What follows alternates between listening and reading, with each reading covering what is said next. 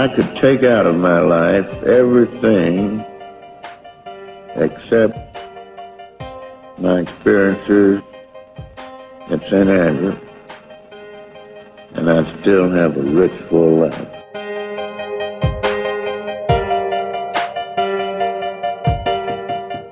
But the last tee shot I hit was more like it. That one in the playoff. Against Barton and Ray. That's right.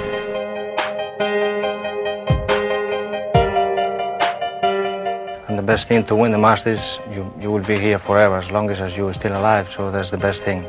I'm very happy.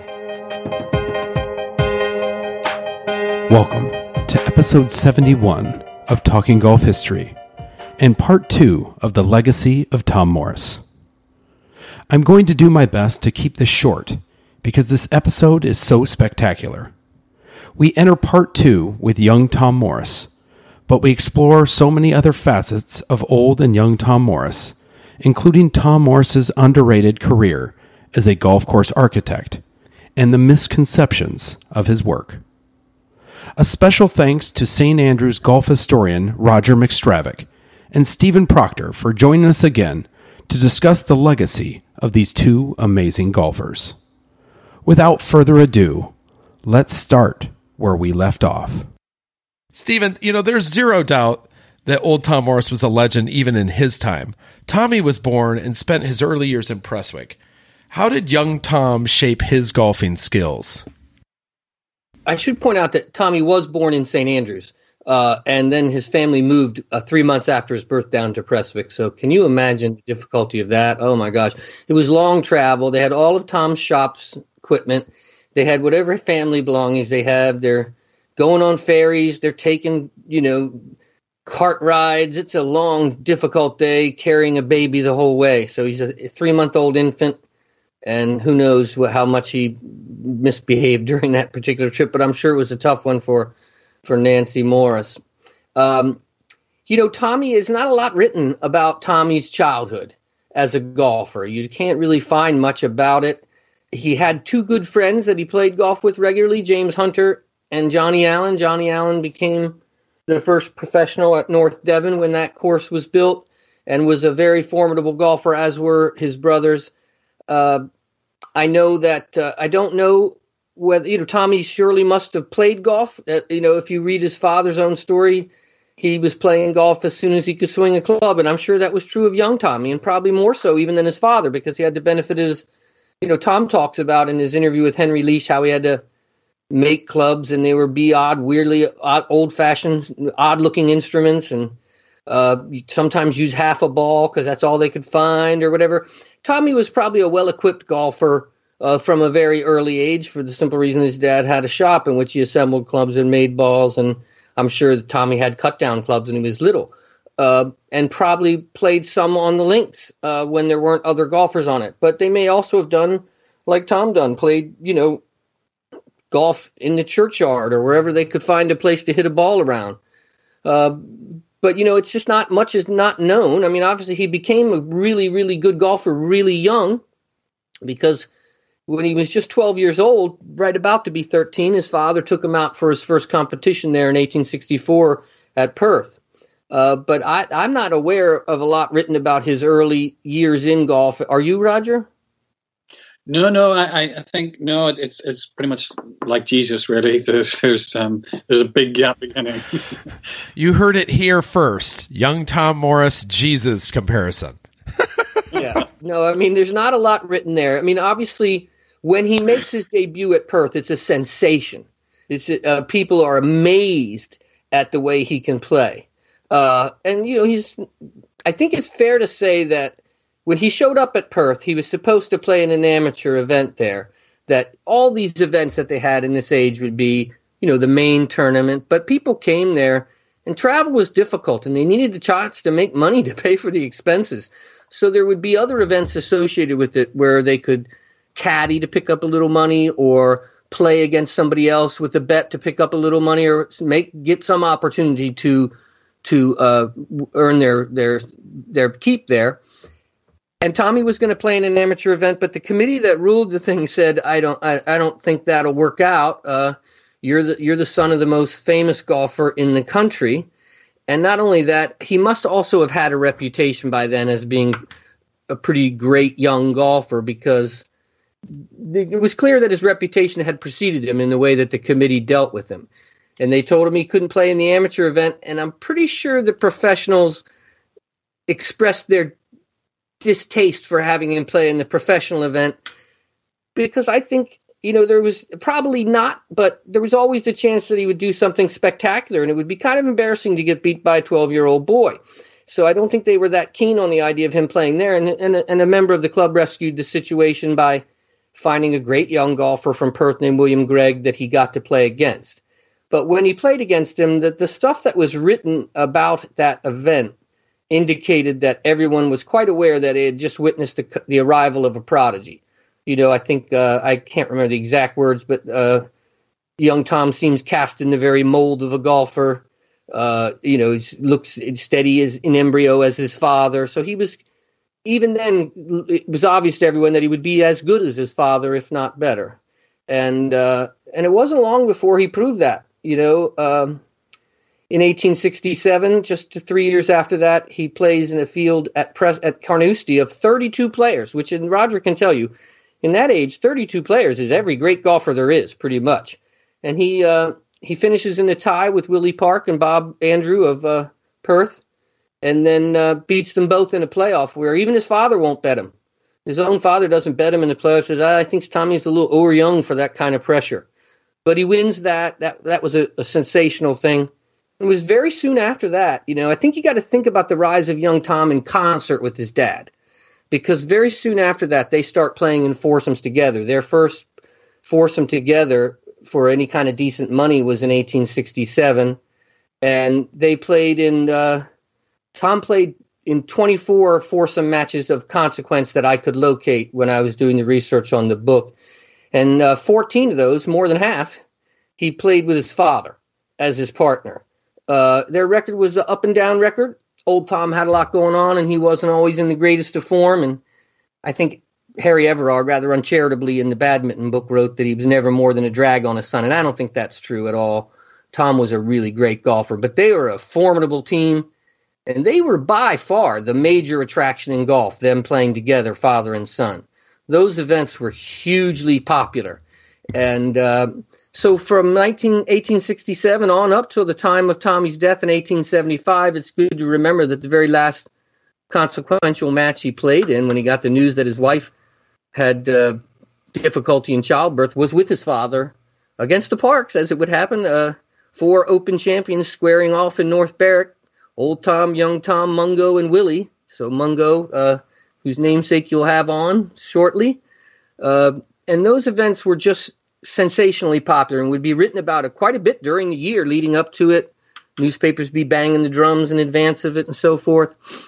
So, it's not known how he learned to play golf early. It's not known if he ever got lessons from his dad in the traditional sense. I doubt that. What do you think, Roger? I mean, I think that wasn't how things went. People watched other golfers and just learned by watching, but I don't know. Yeah, no, I think he probably had the finest tutor available, but the tutor probably would have had more lessons out on the course and playing. It's not like, sitting with a TrackMan and seeing your ball flight and spin rate and stuff like that. I think it was very basic. I think you're absolutely spot on. I think in those days, the game was played a lot faster. Practice swings were seen as dishonorable. So I think you're spot on. I think he would have had an absolute training from his dad. But it is incredible to think about what you were saying. He's 13, so this is 1864, and his father is the Open champion for that year. But he's challenging Open champions. That's just hard to get your head around. It's like Tiger having a 13-year-old son who was beating Phil Mickelson. It's just insane, and just shows you how naturally gifted he was. Obviously had good golfing genes, but I think we talk about Tom being the best golfer in the world at that time, but Tommy was so far ahead of everyone else. That was his future, really. But it's just hard to get our head around how good he was. What do we know about their games? I mean, how did their styles different between Old Tom and Young Tom? Well, Young Tommy had a very different approach to golf. I think the main thing for Young Tommy is two things, really. He just approached golf differently than men of his own time did. Tom and Alan before him, they approached golf in a way that the highest form of golf was to be scientific, as they would say in those days, to know precisely how to strike your ball for every shot and to maneuver the ball around the course without getting into difficulty and keeping your score nice and clean in that way. Tommy had zero use for that. His idea was attack every shot, every hole, all the time. And that was just something that was very different than what his father did or the golfers before him. Also, they had this really long sweeping St. Andrews swing. Tommy had a much, much shorter swing, particularly backswing, but he would just fling himself forward at the ball. I sort of think of visually of Gary Player in a certain way, just flying at the ball, or Harold Hilton, and his hat flying off into the crowd and so forth and so on. But he was just swashbuckling, dashing sort of approach to the game that hadn't really been seen up to that time. I'd say the closest thing to it at that time was probably Willie Park. Willie Park was a pretty frisky player, and even he has quotes saying he was amazed at the way young Tommy would attack the ball. So I think that was a big part of it, is that he had just a different approach mentally to golf. Probably the biggest rule of the time was don't press, and Tommy's like, I go all out on every swing. This whole thing about not pressing is ridiculous. And the main thing was he had no fear. He kind of liked being in trouble, because that would give him a chance to show off and show everybody how great he was. I think if you were looking for a modern golfer to compare him to, I would compare him mostly to Seve Ballesteros, because he would make these amazing shots from recovery. He would swing really hard at the ball, whether, he didn't care whether he wanted it to be in the fairway and everything, but he wasn't afraid of it running into trouble. And he knew he would be able to surmount trouble if he did run into it. And I think that's a big part of the reason he posted the scores that he posted, which are just otherworldly. I don't know what else you can say about some of them. Old Tom Morris won his last Open in 1867, and the very next year handed the Open torch over to his son in 1868 at Prestwick. Can you both share that breakthrough moment for young Tom Morris in 1868? Well, I can take it from Tom's point of view. He must be the proudest person to ever come second. Yeah, he was a stroke off the lead after the first loop, right? Yeah. After the first two. Yeah, after the first two. So I think it's almost like a handing over of the of the belt, literally. Just Tom bursting with pride. The only father and son ever to come first and second. I think it was just a magical moment, really. And if there was a closing of the door on Tom's career, this was the best way to do it, to hand it over to his son. It's interesting that Tommy took the mantle with a record. In the final round, he shot 49, which was the lowest score that had ever been shot to that date in the Open Championship for a single round, reminding listeners that this was played at the 12-hole Prestwick course.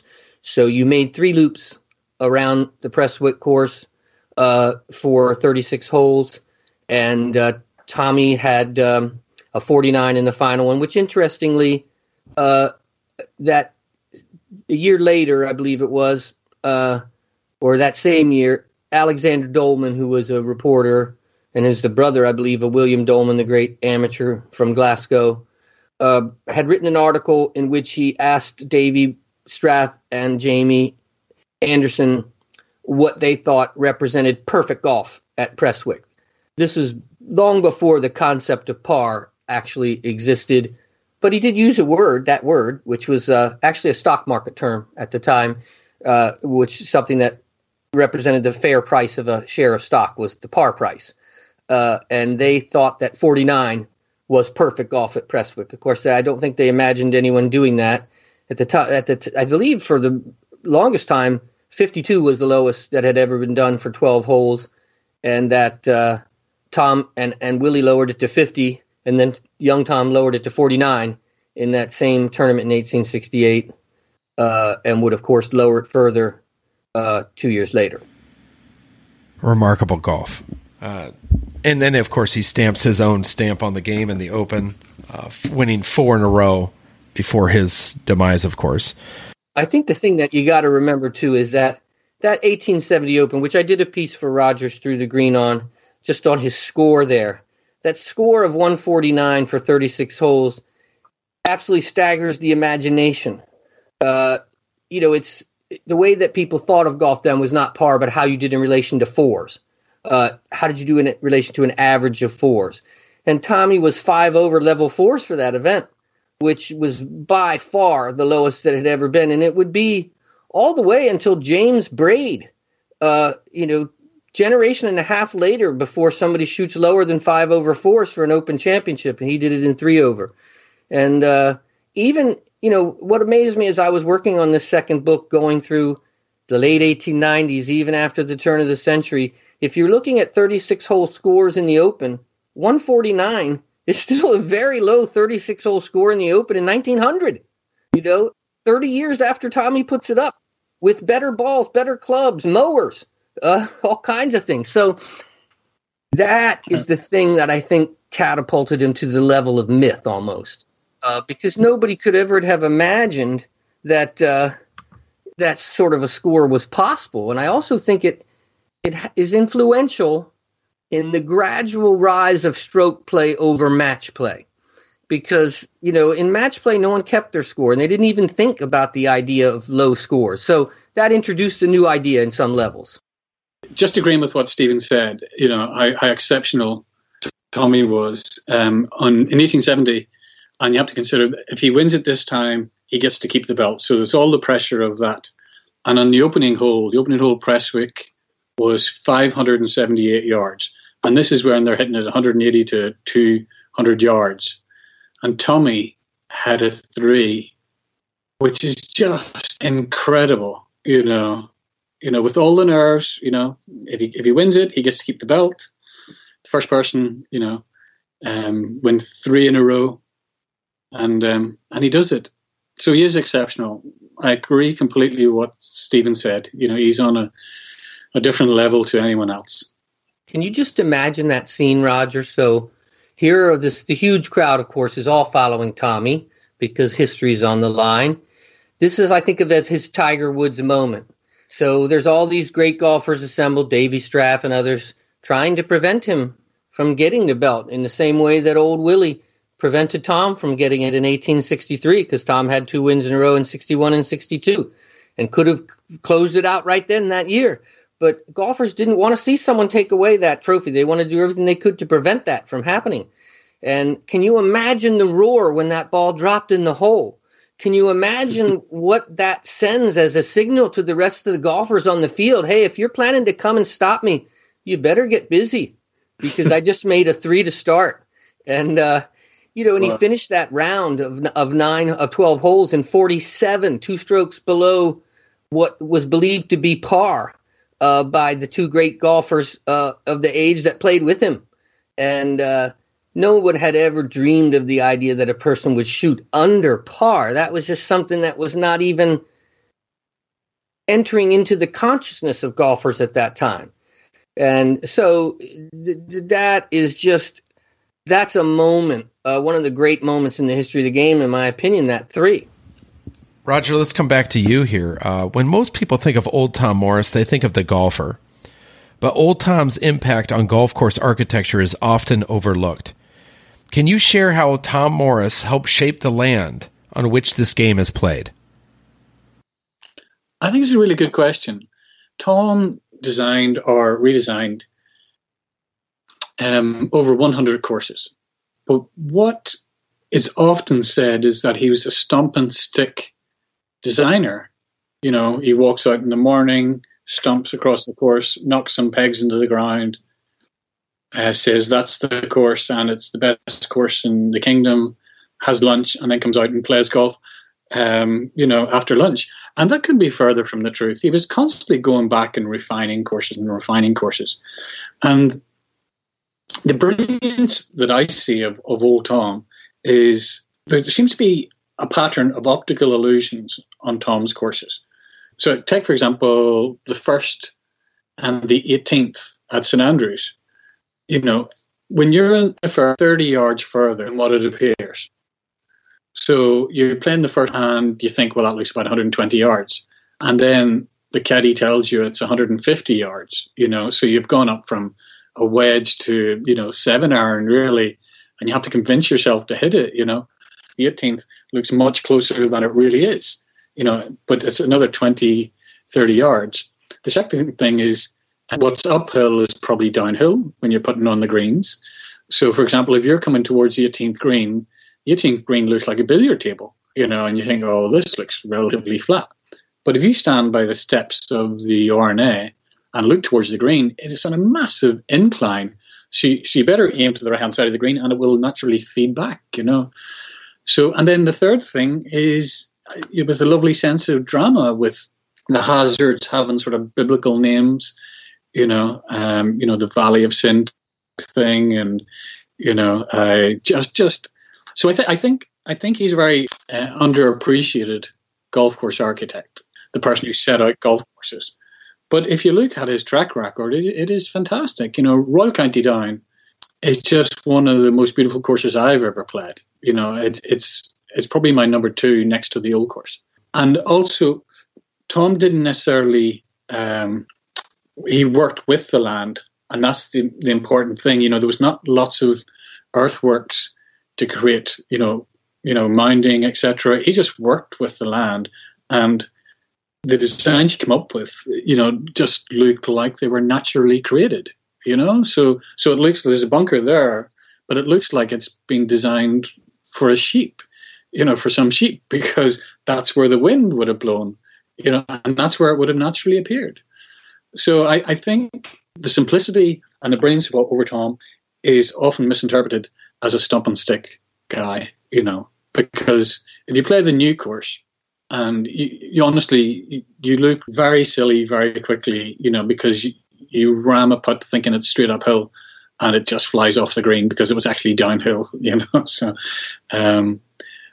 So whether that was intentional, that's what he has created, It's interesting. I think I blame Tom Simpson for some of this. In the early 1900s, when he became so influential with his writing on golf history. And if I have a book here in front of me from the Lonsdale Library, where he's writing about golf architecture, 3 big essays about golf architecture. And the first one, describes the dark ages from which these new designers are emerging, and includes people like Old Tom, Willie Park, so forth, as having not created any good golf courses and not even understood the beautiful strategy of the courses that they did play. And I think that's nonsense. And, it's interesting to me, like in his own writing is and obviously Simpson was a great architect himself. And whenever I'm talking about architecture, I'm wandering outside my field. So that's always a dangerous matter. But I feel as if, whenever you're starting something new, you have to rebel against whatever is old. And I think, in a way, Tom got classified with what was old and not as good, and that's not true or fair. If you look at, the sad truth of the matter is, and Roger would know more about this than I do, but my understanding is that there aren't that many actual Tom Morris holes completely left the way they were when he made them. That, his routings still exist, and many of them have been altered so much that it's not really fair to call it a Tom Morris hole. But if you play ones that are clearly Tom Morris holes, like the first at London Links or the Alps or the Himalayas, those are amazing holes. The Alps, if I had to say, what are the top par 4 golf holes I've played in the world, I would probably put the Alps second behind the road hole. And he created amazingly dramatic golf holes. We can't lose sight of the reality that it was Tom who helped to create the width and angles that are the basis of most modern architecture by removing winds, expanding to the double greens, which Roger has spoken about elsewhere. I've heard him talk about how, the inventiveness in making them horizontal because there wasn't enough room to go other ways. And those large double greens are one of the more devilish problems that you confront at St. Andrews. And the fact that he cleared away all the winds and things created all the things that Tom Simpson found so beautiful. So I think perhaps Mr. Simpson, overlooked some of the contributions that Tom made to what he found beautiful about the old course and revelatory. So I feel like he's vastly underestimated there. And the one book that has been done about it is I think of as completely unsatisfactory. And I think Roger needs to do a book about Old Tom the Architect to set this matter straight once and for all. Yeah, I'd love to do that, actually, because there's so much to say, even if you think that the whole front nine at St. Andrews is Tom Morris. That did not exist. When he was growing up in St. Andrews, that did not exist. Tom created it. But as you say about clearing the wind away, the first green did not exist. They played to the 17th green because they played the same holes out and back. And then the 18th green. So I think he is an absolute wonderful designer. Like one of my favorite courses is the Balcomie at Crail. I could play that course. I always judge a course by how you feel afterwards. And when I come off Crail, I just want to have a bit of lunch and go straight out again, because there's holes that you could possibly drive or get near, and then there's holes where you play over the coastal line and just by the water. It's just absolutely beautiful, So I think he is underappreciated, but I think I love the fact that we're talking about it and we're trying to raise the profile of what he has done. Because it's just a list of phenomenal courses. Well, and on top of that, not only just St. Andrews, but Old Tom Morris was essentially a draw for future golf course architects or architects that are men who are inspired to be golf course designers. McKinsey, Donald Ross, had to go to St. Andrews to see his work and then sometimes even see him. That impact stretches far beyond just the courses that he's designed, which, let's face it, are in some of the world top 100 golf course rankings. They're iconic. They are eternal. Exactly. And, we talked before about everybody coming to St. Andrews and visiting with Old Tom, and that was true of all the world's architects at that time. They all wanted to go and talk to Old Tom. Tillinghast himself as well writes about it in his own.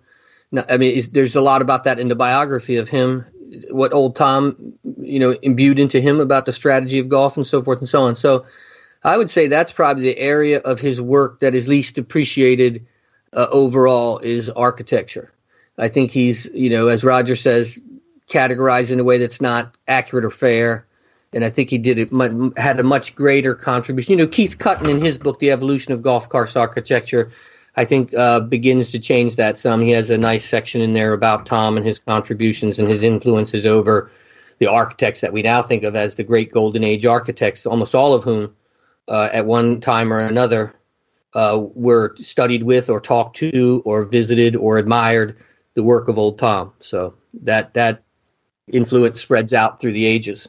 I think that's what I find so fascinating about Old Tom Morris. I think as I've gotten older, I stopped focusing so much on Old Tom the golfer, and I start thinking about his design work. And then, it's probably not fair to say, I'm going to say it anyway, but you get this sense that he's not the first golf course architect. Right? There were people who did it before him, but he did it so well. He was one of the first that did it so well and did it all over the place. Ireland and England and Scotland. He wasn't the first golf pro or golf professional, but he did it so well. He set it up as something that would a respectable position within the community that could be honored across the country. Not only that, Tom, he also sent the majority of professionals out to the new courses in England. A lot of the times they would consult with Tom about who they should hire. Absolutely. And, Absolutely. Tom would recommend Johnny Allen or Tom would recommend somebody else, and those people would then get jobs, not just in England either, in the United States too. So this whole Scottish diaspora that happens that helps golf spread around the world, a lot of it emanates from people seeking the font of wisdom, which was Old Tom. Everyone who wanted to build a golf course anywhere, as far as I could tell, up through about 1910, the first person they touched base with was Tom. And a lot of times they called him out to do it, and it would be revised later by other people. But a lot of it starts with Tom, and it's amazing when you go through the whole history of the game how often his name comes up and how often he's consulted about virtually everything. Yeah, and I think where I was going there too is, and then you look at his gift to greenskeepers or superintendents today, and how you take care of a golf course. And every golfer that doesn't know about keeping up the green, thinks of top dressing as just a horrible thing. But if it weren't for Old Tom Morris sprinkling sand on the greens, we wouldn't have the healthy greens and the green speeds we have today. I mean, it's really remarkable. I mean, the one thing that we lack from Old Tom, and perhaps it predates him, perhaps it's not his style, is a book written by Old Tom himself, talking about how he looks at the game of golf, how he looked at golf design, how he looked at taking care of the golf courses that were designed in front of him. His impact is so strong, Roger. It's really amazing. I mean, outside of winning Opens. He did do a piece for a newspaper that I saw once in which he outlined his ideas for what constitutes a good golf course and the relative length of how you should have a mix of holes of this length and so forth and so on. And some fundamental principles were put down. I don't know if he probably didn't write it himself. He was probably assisted in it or interviewed for it, but he could write some. But I mean, I doubt if he did that. But anyway, he has put his ideas out there a little bit, but not much. Yeah, that would have been wonderful. A book by Old Tom, but he was the character of the man. He's such a humble guy as well. And I know this sounds like rose-tinted glasses, but it is. They wanted to call the new club the Tom Morris Club, and he said, no, people will be calling it the new club. So he just called it the new club. And that was the nature of the man. So for Tulloch to write a book about him, that was fine. As was, all the meetings he had with journalists and spoken to. But to him to write his own book might have been a step too far for him, I think he would let other people say how brilliant he was, but it wasn't something that he would feel comfortable, admitting, really, just, keep your head down and plow on sort of thing, But yeah, no, I think in my favourite four ball would be Old Tom, Seve, and probably Jack. Tommy maybe, because I get as excited about Jack Nicklaus, funny enough, that I do about Tom Morris, because Jack for me is the greatest, and to have a cup of tea with Jack Nicklaus would be amazing. It would feel, so that for me as a person, that's what I would love to. I would love to do. That's fantastic. Stephen, let's jump ahead here. It might be said that the first great triumvirate was, in fact, Allen Robertson, Old Tom Morris, and Willie Park. Then came this upstart Tommy who, to use the immortal words of Bobby Jones, played a game of which others were unfamiliar. How did young Tom Morris redirect the way the game was played? What is his ultimate impact in how the game was played from there on? Well, I would say it breaks down into two things. One is what we talked about earlier, the approach to the game, the attacking style. But he also, was the first player to really popularize the use of iron clubs, in part because there was a transition taking place with the gutty ball, which was much harder and could withstand the pounding of iron clubs in the way that feather balls never could have done. Allen had done that some. The shot that Roger described earlier in the podcast with the club he used to call his frying pan, in which he holed to win that match, send it into extra holes, and then win the match. He was pitching onto the green with iron clubs before anyone else, not regularly. But then Tommy, he just hit a lot, if not all of his approaches to the green with his rud iron when he was from distance, and he could get it to fly in the air and stop, which was new. And people then started imitating that. And then, of course, iron clubs proliferated. So that was a really big contribution to the game by young Tom in terms of revolutionizing the way certain shots were played. He had this little short club he called a jigger that he did bump and runs with, and where other people were using their wooden putter from way off the green. So he changed technique a lot, but the attacking style was probably the biggest thing. But I would say if you were to talk about a distinguishing trait of young Tom as a golfer, was that he was educated, and that just never happened. No golfer of his age, with the possible exception of Davy Strath, was anywhere near as educated as Tommy. Tommy went to the Ayr Academy, which was one of the leading schools in Scotland then and now. And he would gone to class with the sons of, very wealthy men. And he felt quite comfortable in that company in a way that other golfers never could, because they didn't have the education that he had. It was just another sign that from the very beginning, Tom and Nancy realized they had a son who was really, truly gifted. And it cost the Morrises a lot of money to send him there, and it was difficult to get there and back, too. They lived 3 miles or so from the school, which in those days, that was a trip.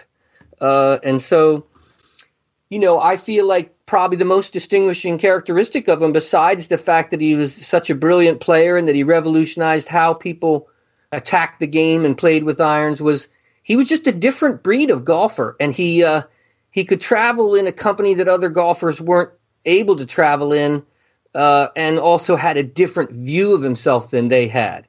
He wasn't a person who was going to see himself caddying for other people or teeing up their ball or any of that kind of stuff. He was, a different man. And he was, his education also put him into a category of people who were thinking about public affairs, and in a way that ordinary caddies and professionals ordinarily didn't. So those are the things that I think, he started the idea of a professional as a person that could be, he and his father and Alan before him, a person who is respected by people who ordinarily would look down at caddies as, well, I think Hutchinson described them as feckless, restless creatures who only loves their golf and whiskey. But Tommy was a different type of player and a different type of man, had a different idea of himself than other golfers. Yeah, he passed away so young, Stephen. And you know me, I love to ask these questions of historians that don't have answers, and probably historians hate them. That's probably why I ask it too. But can you imagine how he might have shaped the game had he lived? He died in his in his youth, 24. In his 20s, early 20s. Can you imagine how he might have shaped the game had he lived a long life like old Tom? What might his impact have been beyond his golf? Because really what we saw from him was his remarkable golf. Would he follow his father's footsteps in architecture? Would he have been, one who might have written a book? I kind of think that he might have had the moxie to write a book. Boy, those are good questions. It's hard to know, I would say that he would have won a lot more tournaments, that's for sure, and he would have definitely helped the game gain a foothold elsewhere in England even much sooner than it did, would have driven the popularity of it more. But, sometimes dying young brings a myth around you, too, that has its own weight and power. And it could be that the fact that he died young is part of what makes the myth of Tommy what it is. It's hard to say, but he certainly had a lot of great golf left in him. He was still a very young man, and his father was winning tournaments in his 40s. So you have to think that Tommy would have really made a huge impact in terms of number of championships won, and it would be interesting to see how he had done with some of the more advanced clubs that came along during his own lifetime and things. But it's hard to know, but I would imagine he would have had an even greater impact than he already did have, which was substantial. What do you think, Roger? Yeah, I definitely see him either matching or beating Varden, in terms of number of Opens winning. I'd see him picking up another couple, if not another few. He could have been like, he could have had 7 Opens, and be the record holder to this day. Just it's so tragic, dying at 24 or so, and what he didn't have a chance to do is heartbreaking, really. you know, I definitely could have seen him following in his father's footsteps, and where his father is criticised for a lack of technicality, Tommy had the brains, you know. So I could definitely see him being the architect, you know, and also being able to commercialise the business more than Tom ever could. You know, Tom wasn't necessarily a great businessman. He wasn't a bad businessman by any stretch of imagination. You know, he was perfectly, you know, ran a very successful business for a number of years, but not on the scale of Forgan. You know, Robert Forgan, who ran a massive club factory. So you could see Tommy taking it to a more educated level. And, you know, it's quite sad to think he could have had kids, you know, and all that. It's just how it all ended with his wife dying and the child being stillborn and then Tommy dying, you know, 3 months later is just heartbreaking, really. But yeah, I could see him being another Colossus, really. And you almost wonder, in complete unfair speculation, but does he speed up the gap between the amateur game and the professional game, or the acceptance of the professionals, like, say, Walter Hagen does, 50 years later, in the acceptance of the professionals as a, you know, viable profession being allowed into the clubhouse? Could he have broached that gap with that respect and education and intelligence that he had as a player? I mean, we'll never know, obviously, but I don't know. I just think about that. But coming back to this, Roger, you know, how much of that legacy of young Tom was kept alive through his father? Oh, God, yeah. Yeah, completely. You know, everything from the statue being built, you know, to the belt being given to, you know, the RNA. I think Tom was immensely proud of that. I think it would have been very hard on poor Geoff, who was their other son, and shot 77 around the old course, but never won an open championship. I think that it would have been very hard growing up with, you know, we talked about the shadow of Alan, but the shadow of Tommy would have been immense. It's just, I know Tom had a portrait done of Tommy, and I've seen the portrait, and it is utterly amazing. And that would have been in the house, you know, until the day Tom died. So I think he was so proud of him, and it would have been so hard for poor Geoff to have that there as a brother who was immortal, you know, in the family. But I think Tom carried the memory of Tommy about with him always, and always would talk about Tommy and happily talk about Tommy, you know. And I remember his locker was opened Tommy's locker was closed in 1975 and opened in 1899 for the first time. And all the clubs are there, and his golf jacket is there, and it's just amazing to see Tommy's set of clubs in this photograph, because there's no golf bag, you know. There's one or two irons in that locker, but one possibly, and it was just it's just amazing, you know. His set of clubs looks like a set of hybrids. So if anybody ever gives you grief about using a hybrid, you're just following Tommy Morris, you know. It's just beautiful, wonderful to see, and you know, Tom is undoubtedly proud of Tommy. Here's a question I have for you, Roger, that I've often thought about, and I asked Peter Crabtree about it, but I won't.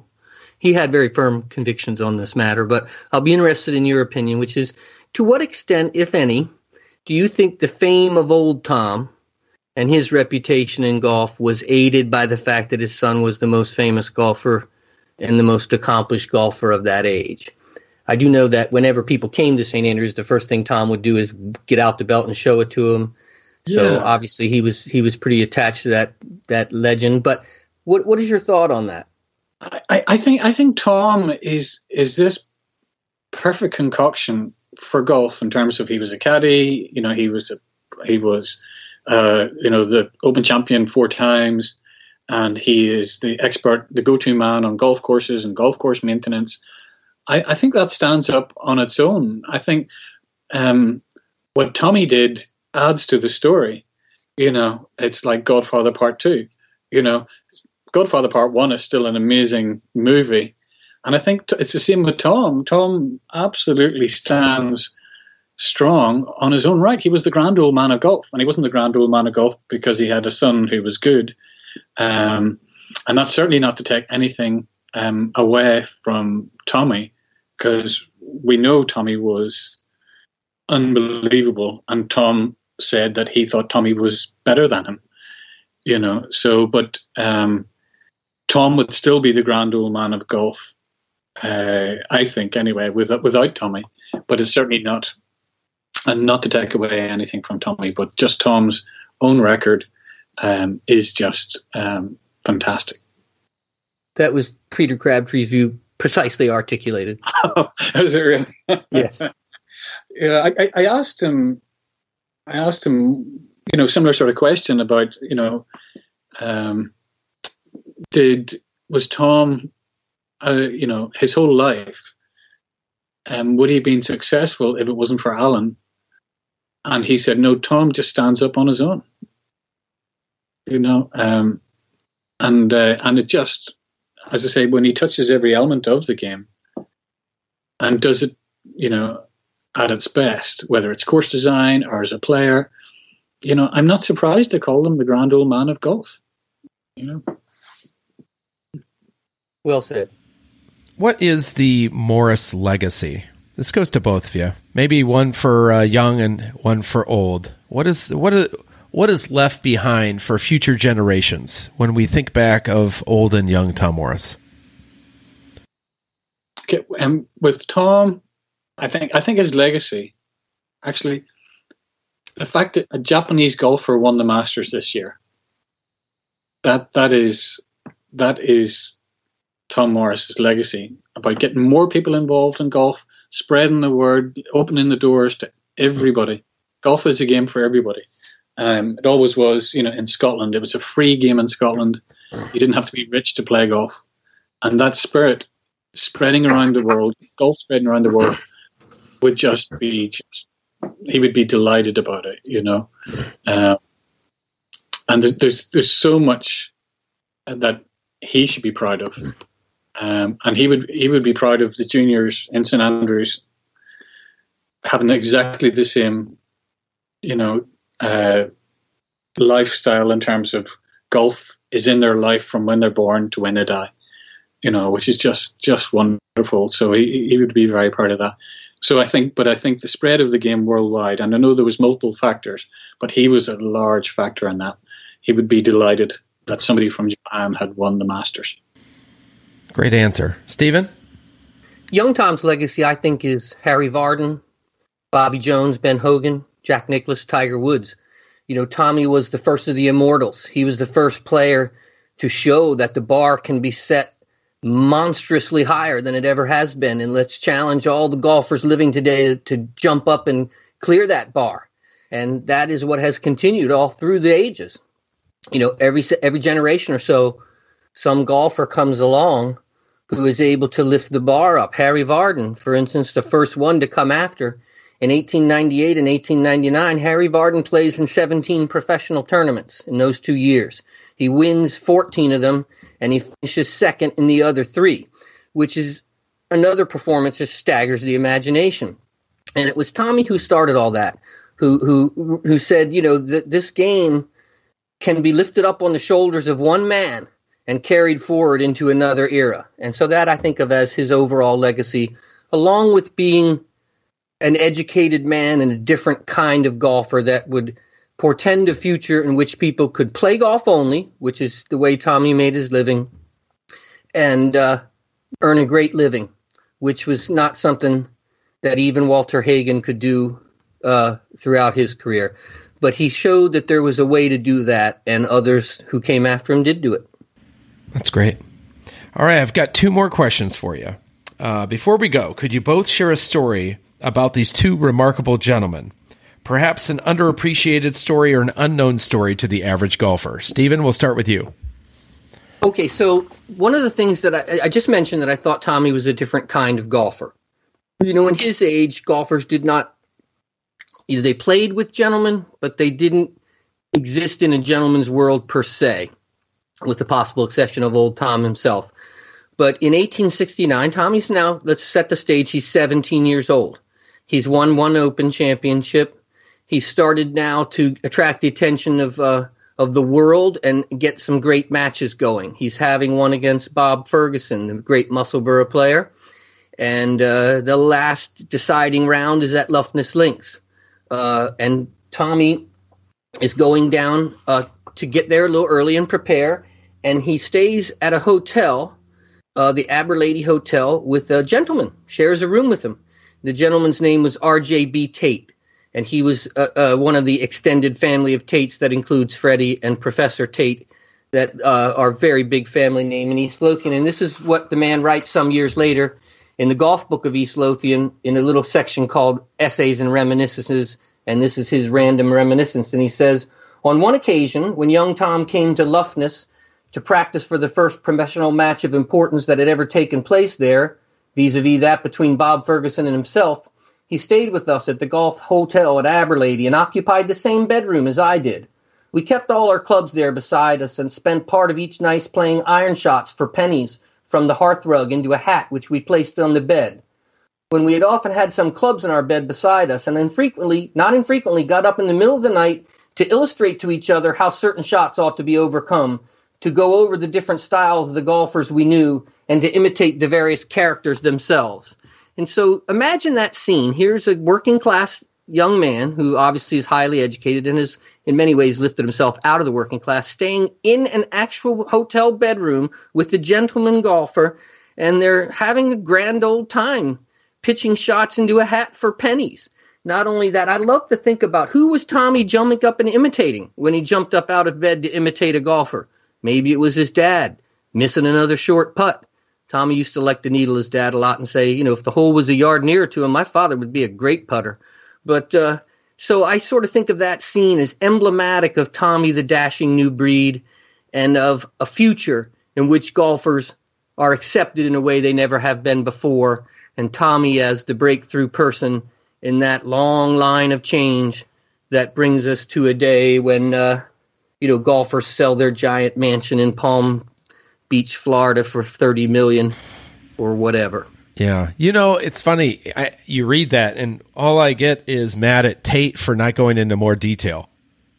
It would have been nice to go into more, but it's just, I think often of that scene and I think, it's just so, I think, Roger, you would agree that it's pretty rare that a guy would spend the night in a hotel with a gentleman who was a working class golfer. And it was kind of an interesting thing to me. Yeah, and just to humanize him, right? I mean, I think he's become, I suppose many of us historians, almost a deity, and to have him, doing something we might do on a golf trip with good friends, standing around and, mimicking the swing of your buddy who just, sliced it out into the Pacific Ocean. Yes, he was a character. He would play with Gilbert Mitchell Innes, one of the great amateur golfers of all time, and yell at him on the course because he just got back from a hunting trip and his game is off for him. So I don't understand why you go chasing around a wean stinking beast and come back here not able to hit a ball. Stuff like that. He was a josher. He loved to have a good time. Roger, how about a story from you? Yeah. So, actually, I think the story I have is about Tom, and this just really shows how good a player he was. So in 1893, they were having the Club Makers Medal. So all the club makers, all the teams at Forgans, etc., they're all playing a match, and the Ochterlonies as well. So it's 1893. So Tom is 72. He's 3 weeks away from... it's 3 weeks away from his birthday. And he shoots 83 around the links. He beats the Open champion, Willie Ochterlony, and all the other champions who were playing, Jimmy Anderson, etc., at the age of 72. So you imagine, Jack Nicklaus, in his 72nd year beating Rory McIlroy. You know, it's just incredible. And that's why I love to come back to, and I think you touched upon it earlier, come back to Tom Morris, the golfer, because he was amazing golfer. And people think that, although, there was only one or two golfers in that era, but he was the best. He was the best, and even in his 72nd year, here he is beating the Open champion, so he's an incredible man. He is really a man apart. He is very special. That score of 83, I think, is a little bit difficult for a modern golfer to wrap their mind around. 100%. But here's a little perspective for you. So when Tommy Morris and Davy Strath had their great matches in the summer of 1873 in St. Andrews, which were 208-hole matches, they played such spectacular golf that Harry Everard, who, when he wrote this, had seen quite a bit of golf before that and after that, and described it as the most brilliant golf that had ever been played at St. Andrews. And the average score that Davy and Tommy put up in those two matches was 85.6 for all the rounds that they played. So here's old Tom in his dotage, 72 years old. Now it is 20 years have passed, and agronomy and balls and clubs have improved to a degree. But my goodness, 83 from a 72-year-old man, that's shooting your age and then some by any standard that could be used. And now, people didn't shoot their age then, but that would be shooting your age in my view, and probably quite a few strokes under your age if you measure it by the standard of the time. So I think that offers a teeny bit of perspective. When you sent that clip around, I kind of remembered it a little bit, but it just reinforced for me what you were trying to say there, Roger. What a staggeringly great golfer the man was. Yeah, they had a long driving competition, and the furthest drive was 222 yards. So so that gives you, you're playing the old course. The furthest person who can hit the ball the longest is 220 yards, which means everybody else is hitting at 180, 190, the average golfer, the average good golfer. But you're playing into bunkers that weren't wrecked. This isn't a manicured course. This is a rough, as we would know it as a rough course. You play the ball as it lay, and to shoot 83. When the Open champion is like two shots higher, it's just incredible. He was an incredible man. Yeah, I'll give you perspective for those at home, and I think some of you who have listened to the show have probably heard it before, but many of you know that I played hickory golf for a period of, 5 years straight without playing modern equipment, and then I went off the planet a little bit and decided to play gutty golf purely for a period of about 2 or 3 years. So I have a set over here in the corner of my office that is a Musselburgh set, which is Carrick irons. I think there's 4 Carrick irons. There is a McEwen Play Club. There is a Willie Park Brassy. I can't remember what. I know I have a McEwen and a Park putter, long nose putter. And getting ready to play the golf that way, first of all, the greens specifically here in America would probably roll to the effect of, say, a fairway might stimp today. And I was playing my club back in Iowa before I moved to Florida, Elmcrest Country Club, and I was on the 18th hole when the head pro pulled up, Larry Gladson. Larry Gladson is a phenomenal professional. He was one of the people who gave lessons to Zach Johnson, who was a member of Elmcrest Country Club back in that time. And here I am getting ready, and I'm wearing the traditional garb. I think it was in the fall, so I had like a heavy wool jacket on, a wool hat. I had +2s like Varden, and I'm out there getting ready to hit a long nose. And by the way, I'm bringing out my own sand, folks. So you have to understand they didn't have tees back then. So I had a bucket of water, and it was a bottle of water and a bucket of sand. And what you do is I'd spray the water on the sand, and I'd make a tee. There are ways to make a good sand tee, and I'll go into that in another podcast perhaps. But if you don't do it correctly, it's basically like hitting a bunker shot with your driver. So anyway, I get up there and poke the ball out there. I'm a fairly long driver. of the golf ball in modern sense. But, I probably averaged 180 off the tee with this long nose driver and a gutta percha ball. Anyway, here comes Larry Glatson pulling up in a golf cart. I don't know if he was just making the rounds on the golf course. And I said, "Hey, Larry, you want to try this?" And he's like, "Yeah, I'll try it." Now, Larry's a phenomenal player. So I know he's not going to understand how to tee the ball up. So I kind of tee the ball up for him, get the ball ready to go, kind of explain that the shaft is a real whip to it.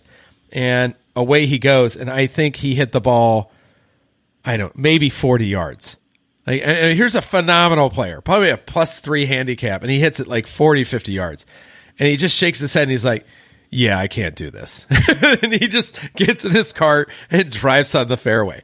So, to put that in perspective, I would tell almost anybody back in the day, I would have said, whether I was right or wrong, that without any practice, if you gave Tiger Woods my clubs, my gutta percha clubs, and put them against me on any given hole, I'd beat the tar out of him, because it is such a different game.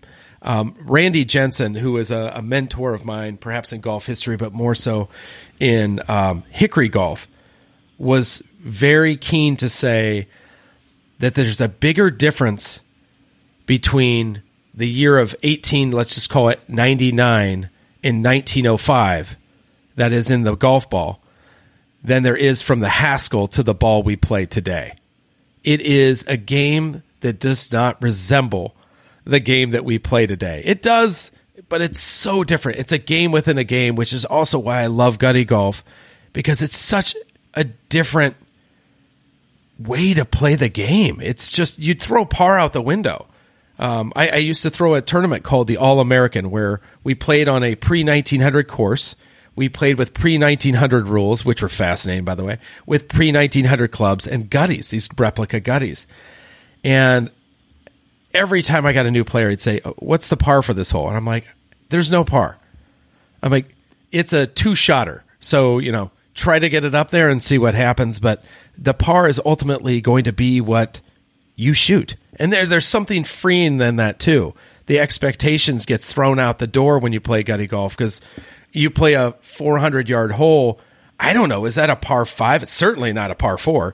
Is it a par 5? Is it a par 6? I don't know. But it changes to your skill level. So when I hear those scores of 147 or a 49 over 12 holes, or that 83 of old Tom Morris, I think of it with a sense of awe that I think the average golfer today who plays modern equipment just can't fathom. I think you could, Roger, I think you could say to most golfers, the majority of golfers who can't break 90, it must be a overwhelming fascination that someone could do that with that equipment. Absolutely. I think, if you want to knock about 15 shots, maybe more off it to put it into modern equivalents, and the fact that the best golfers in Scotland, and therefore the world at that time, couldn't match it, shows how good it was, Unbelievable, right? Absolutely. But if you see photographs of Tom with a club, he's a golfer. He's got the balance on the balls of his feet.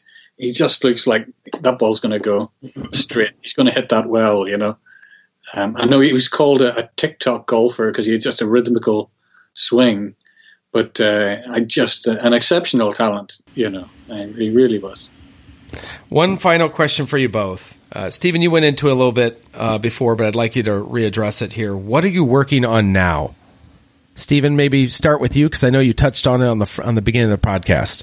I've been working since I submitted the Tommy book on a book that, I'm tentatively calling The Long Golden Afternoon, which is the way Bernard Darwin described it, which is the period of time when golf comes of age, essentially. And the book begins with John Ball winning the Open Championship in 1890 as the first Englishman and the first amateur to accomplish that.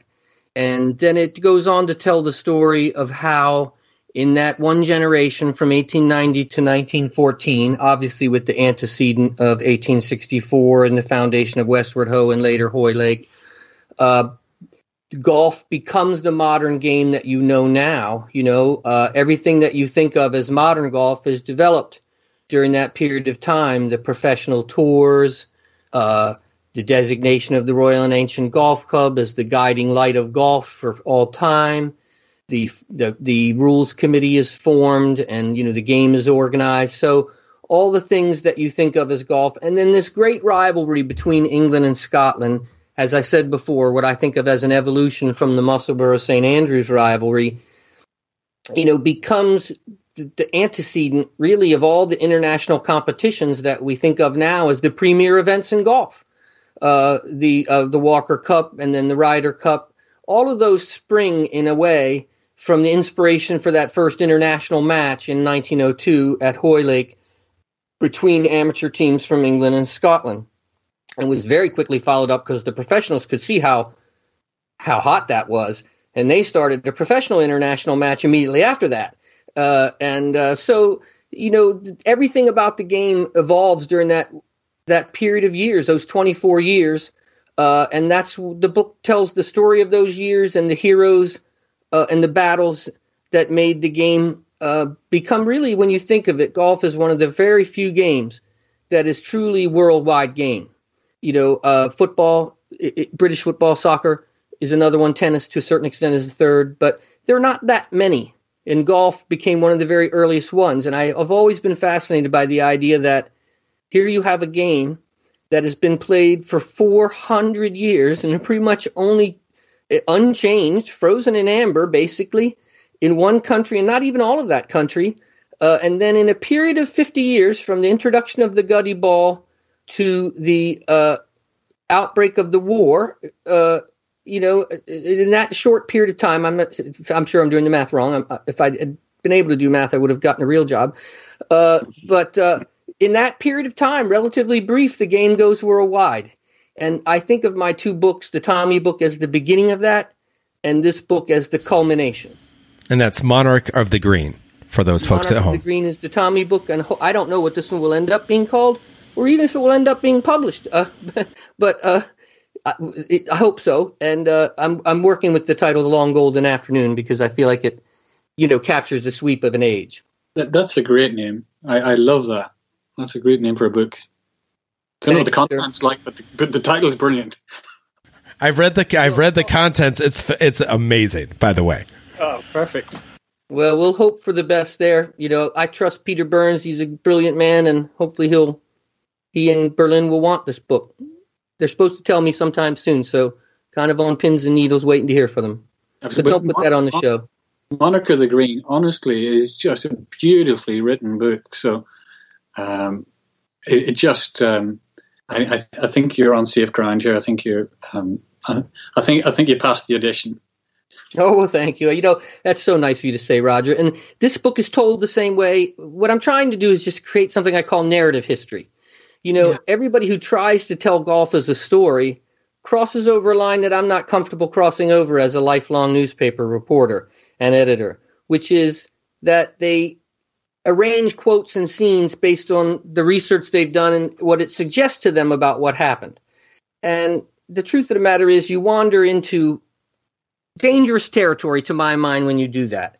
And what I really want to do is to be able to use the skills that I developed as a newspaper editor and writer to tell the history of golf as a story that anybody you teed it up with on a Sunday could relate to and perhaps understand something about the great and glorious history of their own game, which so few modern players know anything about the players of other ages, or even how the game was played or how it evolved. And my goal is to try to tell it as a story that anyone can read, hopefully not too terribly long. This book is a little longer for the obvious reason that it tells the story of an age as opposed to the story of a person who died when he was 24. I think it is written in the same sort of what I would call breezy, hopefully easy to read style as the Tommy book, and that will be something that's winning for golfers, I hope. Roger, how about you? What are you working on? Alan Robertson. A pal, Bill Williams, was working on the book, and he came to St Andrews, and I know he he had some negative feedback, people saying, don't do it. There's nothing new to find. And I despair of that attitude. I really do. I was told the same thing about Tom Morris. So I said to him, listen, if you have a dream, if you conceive this book in your head, do it, and I will help you every step of the way. Whatever needs to be done, I will help you. And then he went back to America, and he was going to come back to St Andrews, and he just sent me a note saying he was a little bit under the weather, but he would come back soon and keep in touch. And then it just popped up on Facebook that he had died. Pancreatic cancer had taken him, which was just devastating, But I kept in touch with his daughter, and when she was here spreading his ashes, and she brought over, all his notes and said, could you finish the book? Which was, such an honor, really.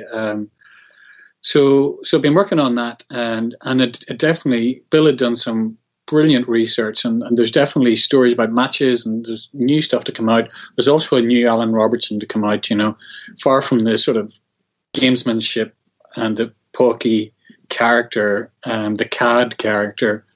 There's another one emerging, and I can't wait to tell the story.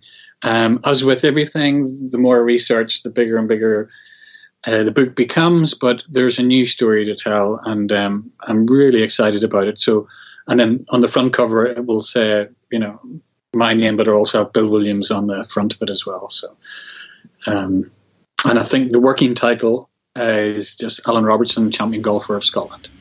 Yeah. How far along are you? I'm in the sort of research part of it, because I keep finding things, and then I keep wanting to find things which I can't find.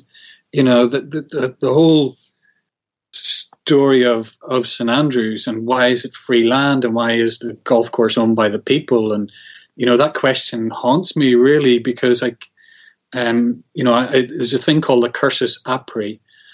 And this was a gift in 1124 by King Alexander. And I was thinking, okay, so that's the gift of the land to the churches, which became the people's land. But then I was in Bookin East, which is this wonderful bookshop in St Andrews, at the end of Market Street. You really should go there if you can, and all these old books. And I was flicking through a book, and it said, and King Alexander confirmed the gift of the Culdees. I was like, oh no. Don't tell me that. That means that there's another part, because I thought it was the cursus apri, but the cursus apri only confirmed the gift of the land up to the people from a previous generation. And there's a chance that the university may not have any of the records because it goes back so far. The university is amazing. They have records from hundreds and hundreds and hundreds of years ago. But there is a limit of documentation, because we could be talking back to the sort of 9th century or so. I keep finding things and keep getting distracted. But the history of the Robertson family is just wonderful in itself. So I can't wait to tell that story. Bill did some wonderful work. So between us, we'll get it over the line. I tell you, so there's two parts to that. One, I'm so happy this book's being made. I play the smallest of small roles in Bill getting into that book, because this is years ago. We were talking about, on the podcast, I had him on the show, and it was prior to that we were talking about what are you going to write next, because he had published the Ted Ray book. I think it was his last book, and I really challenged him on. He was talking a little bit about Alan, and I am enthralled with Alan, because there's not a lot known by him. I have a book of Alan Robertson. I can't remember what it's called. I don't know. It was published maybe in the 1980s. What was that? Yeah, the Adamson book. Yeah, that's correct. Yes, it's on the other side of my desk. Otherwise, I'd grab it. But it's one step. But there's so much more to be known about him. And I really challenged Bill. I said, I think you should write this book. There it is right there. you need to write this book about Alan Robertson and dig up. And he's like, I don't know if there's enough. And I'm like, the only way you're going to know is to dig. Like, do it. And I'm so happy to see this come out. I tell you, between these two books that you're both, writing, researching and writing, they are so perfect for me. First of all, I love Alan Robertson. He stands, like you can't see, he's on the other side of my office, in the match. He's one of the great golfers in the match at St. Andrews. He's actually above my head here with old Tom Morris and young Tom Morris as well. And then we have Stephen's book, which is going to take place of this great transition that takes place with the gutty golf and the expansion of golf and this, the gutty into the wound ball. And I just think, both of these subjects really are perfect for me. This is why I know you're writing it just for me to read it. I know that. But I'm telling you, I am definitely your core audience here because I need both of those books printed immediately. Well, it is, Connor. Research is fun. And I think, with Stephen as well, it's a passion. And I think hopefully that comes across on the pages as well. We love it, really. Yeah. Well, I'll tell you, as soon as you have these books out, obviously we'll have you back. Hopefully I'm going to have you on the podcast prior to that. But thank you both for taking the time today. I know I've taken a lot of your time, about 2 hours and 24 minutes by my clock. Thank you so much. I'm sure your back's hurt and you need to stretch out a little bit like I do. But it's really been an amazing show. I can't get enough of, the Morris family. And what they mean to golf. And I know in this 2 hours and 24 minutes, we only touched upon the surface of their impact on the game of golf. But it is my hope that those people who are listening who didn't know a lot about Tom Morris and young Tom Morris, that this podcast gets you to explore their story a little bit more. And there's no better people than the people on this podcast, Stephen Proctor and Roger McStravick, to go to for information on those two gentlemen. So thank you so much. You're most welcome, Connor. And it was an honor to be on with Roger, who is the preeminent historian of our time. That's for fact. I agree. Thank you so much. I've loved it. Honestly, I'd talk for another 3 hours. It is just wonderful, and I love hearing about Tommy because I haven't studied Tommy, and I just love hearing the stories about Tommy. So thank you guys, much appreciated. And if you do, Roger, if you get a chance, go play golf. I can see the sun shining through your window off of your glasses. And I fear that we have taken up valuable time while you could be playing the old course right now. With your new Callaways, by the way, that were fitted for him. Yeah, for my 50th. Yeah, I would dearly love to, but this afternoon, it's one of the joys of St. Andrews. I'm going down to the beach with my kids. Oh, that's fantastic. Who've obviously been very good for the last 2.5 hours. Yeah, I didn't see him running in the background and hear things break. I know, but that's worrying. Sometimes it's always more worrying than anything else. Yeah, so you can go out and survey the damage now. That's right. Fantastic. Well, thank you again, gentlemen. This father and son duo molded the game that we all play today, and their fingerprints are everywhere we look. Without old Tom Morris and his rivalry with Willie Park, it is possible that we do not have major championships today. And without young Tom Morris, we wouldn't have the oldest major championship trophy, the Claret Jug. Old Tom Morris was a Pied Piper of sorts, inspiring golfers, designing golf courses, and recommending St. Andrews professionals to serve and grow our game across the world. These titans of golf are two of the mighty pillars of which our game stands on today. Their gift, their sacrifice, their love of the game is ever present, and their reach crosses the mighty oceans, translates into hundreds of languages, and beats within the hearts of every golfer. They may not be top of mind in the thoughts of the everyday golfer, but you cannot play this game without being impacted by their gifts. And for that, I am thankful. Until next time, yours in golf history, this is Connor T. Lewis.